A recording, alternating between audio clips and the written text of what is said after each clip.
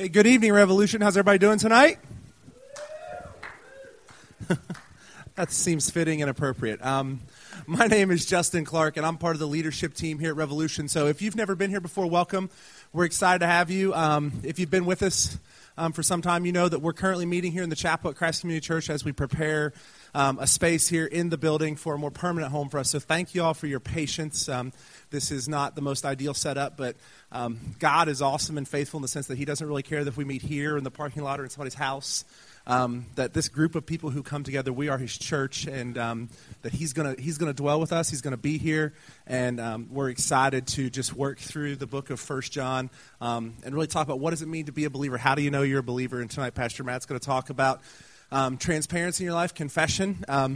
This might sting each of us a little bit tonight, so please don't take that personally, but we're just going to be faithful to the Word and open it up and see what it teaches us. So, again, the only real announcement that I have right now is if you have some free time this summer and you want to help us out, if it's a day or a week, please see me or Matt or Ryan afterwards because we're just about ready to turn loose on quite a bit of work in the gymnasium here at this building, and we will be able to use some hands, some able-bodied folks. So if you're willing to do that, let us know, and we'll try to plug you in as quickly as we can to do that. And then on a sad note, there is something I want to share with you guys. We're going to pray for some folks who aren't necessarily part of our church family here directly, but are closely tied to some folks who are in our church family. And there's a couple who, they both work at the Port City Pub and Cafe. His name is Isaac, and her name is Astra, and their 1-month-old baby passed away this week. So a lot of us here know them. We go there a lot. We've had a lot of our meetings as far as the leadership team and things at that restaurant. We have folks here who work there, folks who are good friends with them. Very unexpected, obviously, and so we're gonna have a moment here where we give you all a chance to pray quietly to yourselves, and I'm going to lift them up and their family because it's obviously a time they're really struggling with. So if you guys just bow your heads, and I'll get going here in just a second.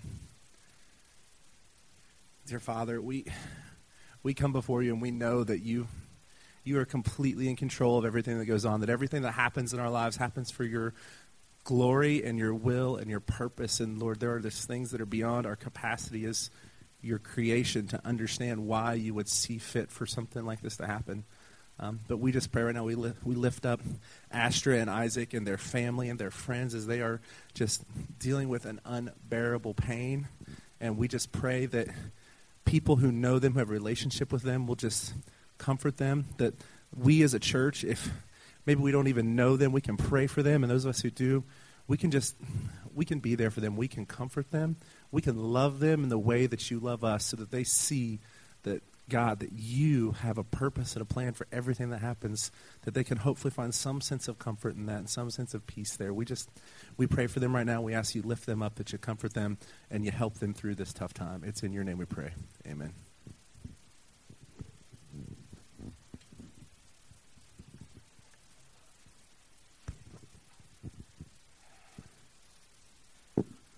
Well, that is somber, but how are we doing, Revolution?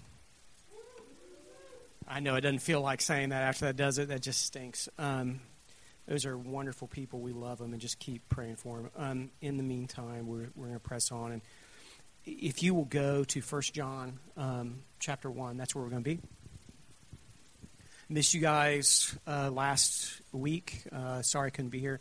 Heard Kimsey did a great job. He's on vacation this week with his family, so you can come up and be honest with me afterwards about how he did. But I heard he did really well, and I'm really, really proud of him. 1 John, we're going to go to verse 9. All right, so 1 John 1:9. That, if you're in the blue Bibles, that's page what? I don't know. 3? Okay. Well, that's okay. Say it again. 743. Okay, I thought 3 sounded a little early, but anyway, that's 743. All right, so if you want to go there, before we get there, let me just tonight. I mean, we're dealing with a topic tonight about trying to be really honest and being transparent, and so let me be really honest and transparent. When I became a Christian in 1997, is when I became a Christian. I felt that I owed God my life because I'd come through a cancer scare. And so I felt, okay, God owns me, so I'm going to go do this whole Christian thing. But I didn't really want to do it. And I didn't really want to do it because I didn't like the church, and I didn't like church people. And one of the things I didn't like about church people, I know that's a weird thing coming from a pastor of a church to not like the church, but I really didn't. And one of the things I didn't like about the church was there was this everywhere I went, not just here. I'm not picking on a single church because I've lived in Ohio, I've lived in Texas, I've lived in California, I've lived in New York, I've lived in Washington, D.C. And in every single church I was in, there was this I'm perfect vibe. Now, if you ask people, are you perfect? They say, oh, of course not, I'm a sinner, blah, blah, blah. But then they acted like, but I don't sin. Right? There was that vibe that, and we define sin as we don't drink, we don't smoke, we don't cuss, we don't watch R-rated movies, we don't have sex with anyone but our husband or wife, and, even that we don't talk about. It was that kind of vibe in the church. And I was like, I'm coming out of a community of a bunch of drunken pagans where everything was on the table, right? I mean, you could sit down with, when I was living in like Washington, D.C., and on like a Friday or Saturday night, we'd go to Georgetown and drink too much and be like, you know what I did this week, and da-da-da, and you could just spill out like the most ridiculous, stupid, awful thing and be like, dude, right? You do that in church and they're like, good luck with all of that. We're going to go over here with the perfect people and leave you here. And that's what it felt like. And, so I didn't want to be a part of the church crowd. And the weird thing was, even when I went to seminary with the goal of doing a PhD to teach in a seminary, but not be part of a church. I'll train pastors, but I'm not going to a church. You know what I mean? Because I don't want to have anything to do with those people. And that's where I came from. I could not stand that kind of atmosphere. It just drove me crazy. And even though I've learned to, the hard way over the last 15, 16 years, to love church people, it still drives me crazy. I'll just be honest with you. It still absolutely drives me crazy when I hear people come up to me and say, right, they haven't been in church. I'm like, where you been? Well, I've slipped back. I've been drinking again. I've been doing this. I've been doing that. I was like, and? So? Like, well, you can't go to church and do that. I was like, why? You set that kind of moral bar and only Jesus can go to church, right? I mean, are you serious? And it drove me nuts, and it still does. But if you look at 1 John, look at 1 John 1:9. We're just doing this one verse tonight. Okay, now look at this. But if we confess our sins to him, he is faithful and just to forgive us our sins and to cleanse us from all wickedness. If we confess our sins to him. Now, I want a couple things here real quick. One, that word confess is actually very close to the Hebrew word for praise and worship. One. Two, if you run through the New Testament, what you find is that John says you cannot get any forgiveness unless you confess your sins to God and to one another. James says you cannot be healed unless you confess your sins. Matthew says that confession of sins is an absolute prerequisite for becoming a Christian at all. Acts puts this big, like Luke in the book of Acts puts this heavy emphasis on confessing your sins in public. Now, there's a cultural thing there to be sure. But could you imagine if we had a church service like they had in Acts where people were just standing up and like, anybody got something to confess? I'm addicted to porn. Right? Could you imagine the typical church people, what they do? I mean, after their head exploded, right, all over the hymnals. It would just blow people's mind. I mean, and yet, this is what the Bible is saying. We go to these churches that say the Bible is the Word of God. God actually said, these are the books I want you to have. We read them and say, well, it can't really mean that. Which means, are you a biblical church? Right? why would God say, in order to be a Christian, in order to get healing, in order to worship, in order to have forgiveness, in order to have community, you have to confess the most humiliating failures in your life to other people? Why? Why do that? I had, when I was in seminary, I had a really tough time in seminary too, because I just didn't get it. I told you guys, what was it, about maybe a month ago. I remember my first week in seminary and sitting around with this group of guys, pastors in training. And they've all been Christians like since they were a fetus. And, I've been a Christian for like a week. And we're all sitting around there, and they're all like talking about how they came to Christ. And like some of them are like, I went through a period where I cussed a lot. I'm like, I've been doing that since age 8. What are you talking about? I mean, it was like, that's the prerequisite to when I started sinning. I mean, come on, that's how I describe my sins, is with profanity. And I was like, you got to be kidding me. And so then when it came around to me and I started to describe my life, it's like I ran away when I was 15. I ran off to Hollywood when I was 17. I started doing drugs when I was 18. I mean, they were trying to mask their, like, disgust, right?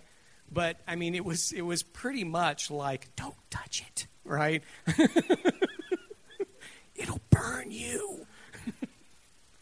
And I went through that, and it was bizarre to me. But I had one professor in seminary who, because he'd been a pastor for like 30 years, he'd seen it all, he'd heard it all, nothing shocked him anymore. And he told me once, because he would meet with me about once a week, and he believed in me, but he was worried about me. And he would pull me aside, a guy named Charlie Seibert, Chainsaw Charlie, they called him, because he was like 6'5", had a voice like an octave deeper than God, and yet he was like the sweetest guy on the face of the planet. And so he would sit there and he'd take me aside and he'd talk to me, and I'd be like, and whenever he would catch me, like going, well, I don't know, maybe this, maybe that, he just stopped me and go, Matt, reality is your friend. Right? He backed me up. Just, let's be honest here. We need to get to reality before we can deal with anything else. And reality is your friend. And he just pounded that in my every week that would come by. I told you, I ran away from home when I was 15, and I stayed with this buddy of mine on a couch in Wheelersburg till I was 16, and then I ran off to Hollywood because I wanted to be a film director, and I was in Hollywood for a couple years. And I got to Hollywood right at the end of the whole hair metal thing. And I actually worked in the 9000 building on the Sunset Strip, which was right across the street from the Rainbow. Now, if you don't know anything about heavy metal, the Rainbow is like the bar and grill that like Led Zeppelin made famous. It's where like Lemmy from Motorhead like lives. I mean, it's just every rocker goes there. And so I was up on like the 9th floor of that building, the 9000 building. I would look down on the Rainbow every day, and I would see like, I remember watching a limo pull up in front of the Rainbow. I was like, oh, this is going to be interesting. And so I'd look out under it, and somebody literally collapsed onto the sidewalk and crawled into the Rainbow Bar and Grill. And I'm watching them crawl across the sidewalk. I'm like, I'm way up there. So I got to see who this is. So I go, my brother had some binoculars, and I was like, don't ask me why. And so I went and I grabbed the binoculars. And I was like, I'm looking at it. It was Ozzy Osbourne literally crawling into the Rainbow at like 3 o'clock in the afternoon, And it was that era, right? And he still had like hair up to here, right? It wasn't like black and pink, and he wasn't trying to look like emo at that point. He was like up to here and like dyed blonde, and it was that era, right?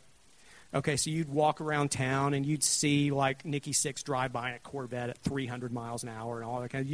It was that era, but it was dying, right? Because you would go to like Gazzari's, or you would go to like the Cat House or something like that. And I had a fake ID, and I'd go and I would go to these places. And I remember going to the Cat House one night, and the Cat House was owned by a guy named Ricky Rockman, if you remember Headbangers Ball. He owned it, and he was always there, and he was always drunk. And you would go in, and you would sit there, and they would have just band after band. They were always hair metal bands. And by like the spring of 90, I had noticed they all sounded the same. I mean, they all sounded the same. They all sounded the exact same, and even I was getting tired of it. And I was like, I'd sit there and like, this is just boring. I mean, oh my gosh, you know. And then it was like in the summer of 1990. I didn't have that many friends who were into metal at my school. There was just one guy named Greg Mack, G-Mac, and I was with G-Mac. It was 1990, and so we're driving, and he puts in this band I'd never heard of, and he starts cranking it up, and it starts with this sound that I'd never heard. It was a and I was like, what is it? It was Pantera's Cowboys from Hell, and I was like, oh my gosh, this is incredible. What is this? It is a band from Texas called Pantera, and we listened to that whole album, you know, driving down to San Diego, and I was like, oh, this is amazing. And, you know, I went out and got the album, and I was really into it because hair metal was dying. It was dead. It just sounded terrible. But this stuff sounded so original and cool. And I was into Pantera, but then I read an interview with their guitar player who died just a few years ago, unfortunately, in Columbus. He was shot to death, if you remember this. Dimebag Darrell was shot in Columbus one night by a craze, just a nutbag.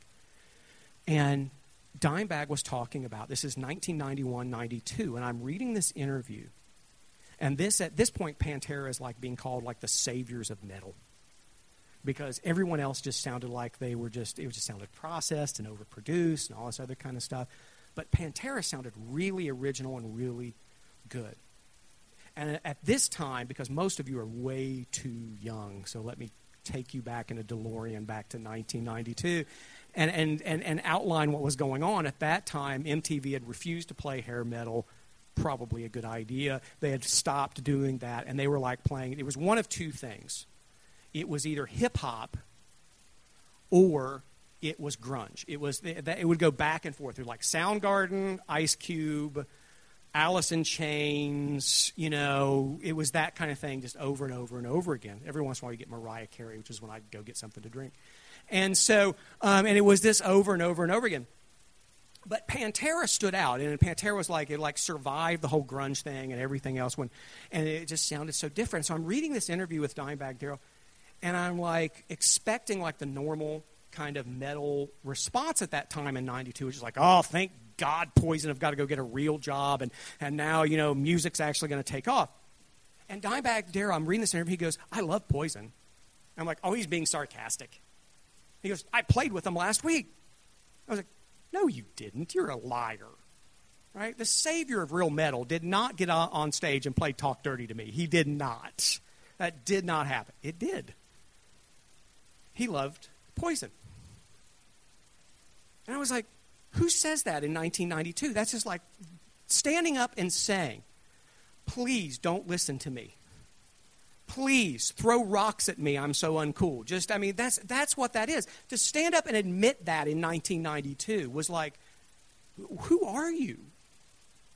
And he'd be like, oh, I loved hair metal. I loved Motley Crue. I loved Skid Row. I loved all this kind of stuff. And I also loved Metallica, and I loved this, and I loved that. And I was like, because back then it was either you loved like thrash metal or you loved hair metal, and they hated each other. The two absolutely hated each other. If you go back and watch Metallica's, yes, this is a sermon. Just stay with me. If you go back and you watch, Metallica's video, Nothing Else Matters. Anybody know that song? Okay, Metallica's Nothing Else Matters. You can actually watch Lars Ulrich throwing darts at pictures of Kip Winger. He's just sitting there and he's throwing, which is like the prettiest hair metal guy of the day. He's throwing darts at him, right? And they've got this on video. I mean, they didn't try to hide it. I mean, it was like highlighted, you know. And then, of course, if you watched Beavis and Butthead, I mean, the big thing was the nerdy kid wore the Winger shirt. And that was, you know, because everybody hated hair metal. And here's a guy, Dimebag Darrell, going, I love hair. My brother loves hair. We love it. And I'm like, this is bizarre. Who says this?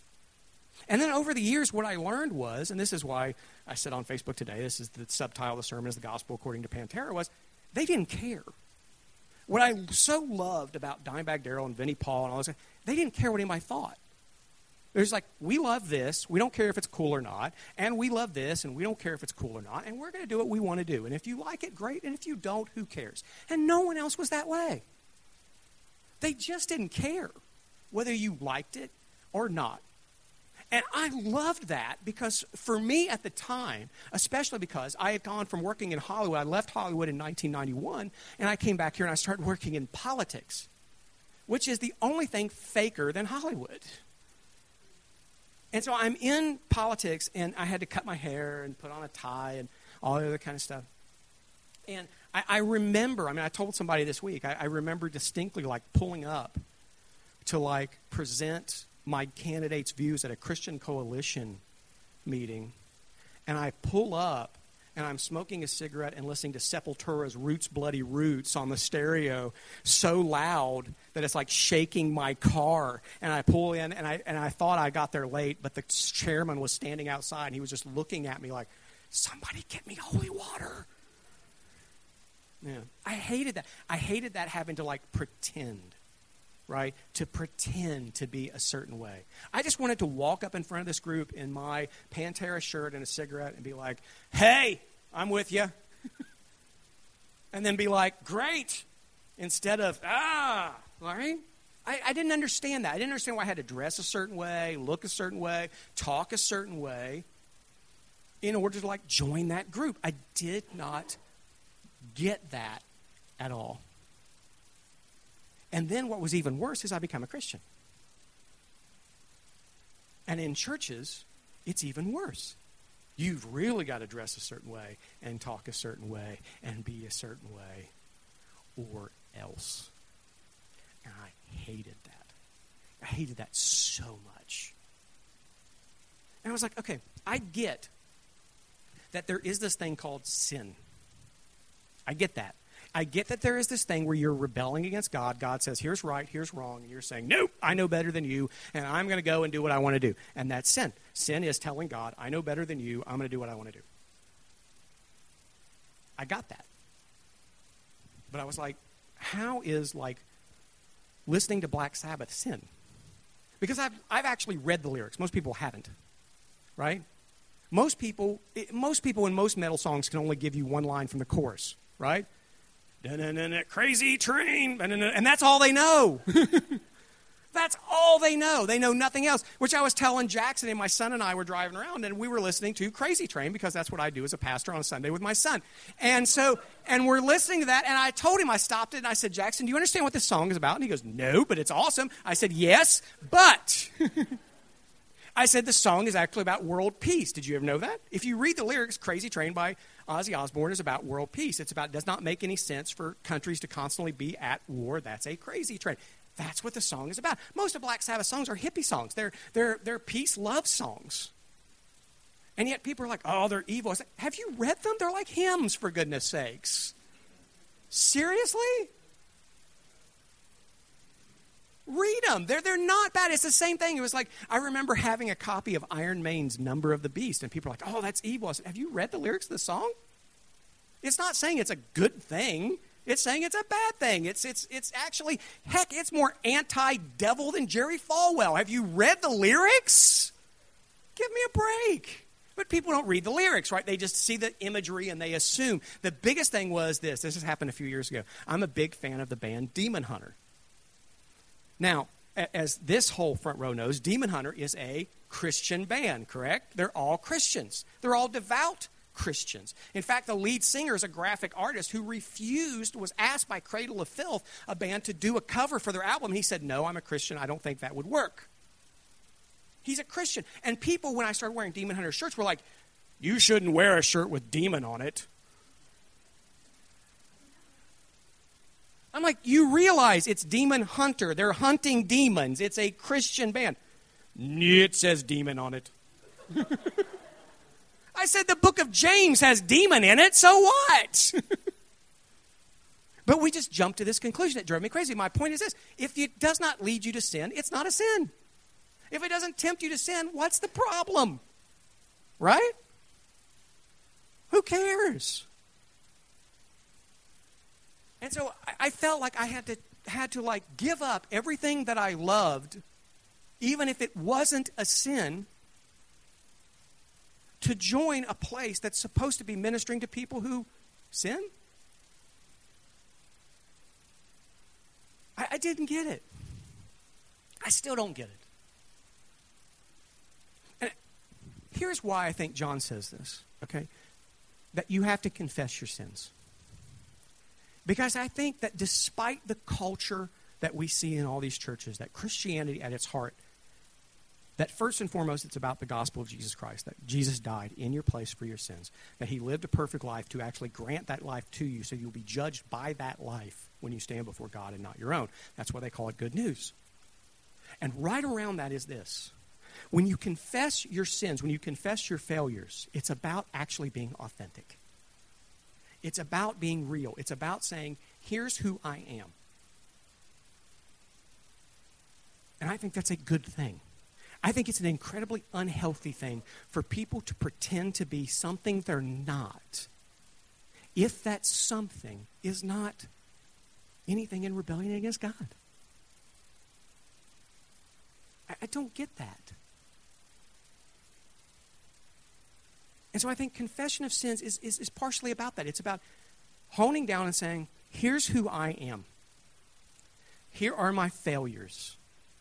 Because you cannot admit who you are or get to who you are. And a lot of people don't even know who they are because they're so pulled by this group and this culture and that culture, and they're so trying so hard to fit into all these different cultures, they don't even know who they are.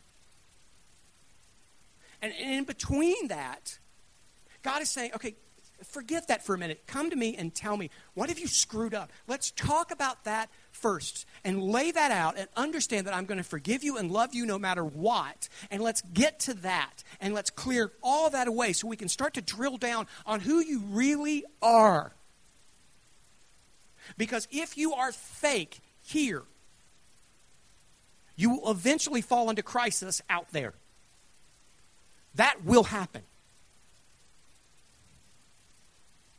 If you have a problem, and I am so grateful that when I sit down with people for discipleship hours, and I sit down with a lot of people, and I sit down and I say, what's going on? And they just tell me, I've got this problem, I wrestle with this, I can't do this. And they're not embarrassed to tell me about that. Because the one good thing we've done at Revolution, and we screwed up a lot. You don't need to comment. But one good thing that we've actually done is when you ask people about Revolution, what is it you like about Revolution, they almost always in the top three is transparency. Is that we can come there and just say, here I am, here's what I've screwed up, and there's not this. There's, yeah, I know. Been there too. And we can talk about that. We can talk about that. That's so important. When I worked on Capitol Hill,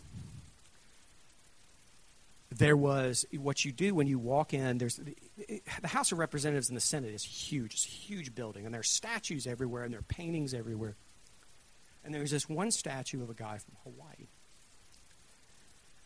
And I finally got somebody to ask. I asked like one of the historians, because you pay for historians to tell people who work there what the building's about. Your tax dollars at work. And so I asked this guy, I said, what's this about? And he said, well, this was a Catholic priest, and he went to Hawaii before it was a state, before it was even a territory in the United States. And there's a part of Hawaii that was actually a leper colony. And he went to go minister to this leper colony. And he spent years there. Nothing. Nobody came to Christ. Nobody became a Christian. They'd listen to him and be like, all right, see you next week. And they would, that was it. That was as much as he could get. Until one day he noticed a spot on his arm. He had contracted leprosy. And this was before today. You can go get a shot, but back then, you can't do it. He had leprosy, and he announced to the congregation, I now am also like you. And then there was a revival. The moment he stood down and instead of saying you and started saying we, everything changed. The moment Christians are open enough to admit their failures, are totally transparent, and can go to people who don't know Jesus Christ and say, this isn't you, this is we, I think things will change. You've got to be that transparent. You've got to be that real, or you're not getting anywhere. Let's pray. Father God, I thank you that despite the fact that I'm a whack job who's 41 years old and still listens to metal and watches horror movies and all that kind of stuff, and that you have still enabled me to work with people by just saying, I'm a absolutely jacked up person too. And show me that that's the way this needs to work. That we just need to go to people because none of us are Jesus Christ. In this cosmic level of things, there's Jesus and everybody else. And we're everybody else. And we may be forgiven. We may have the absolute, this blessing, this good news that you've taken our punishment. You have given us your life. But we've done nothing to earn that. We're not better people. We're just here. And that we need to be able to go to other people with that humility, with the confidence that we have been forgiven, we do know the truth, but with the humility but we're just as screwed up as you are. And we just need to be open and honest about everything that we are. We need to be people who are authentic in a culture that pushes such inauthenticity. Everywhere I've been, Hollywood, D.C., everywhere, it's always been about pretending something you're not. May your followers be people that just like, this is who we are, warts and all. And all we just want to do is to know one true love, to know truth in this world. May we do that. May we preach that. In Jesus' name, amen.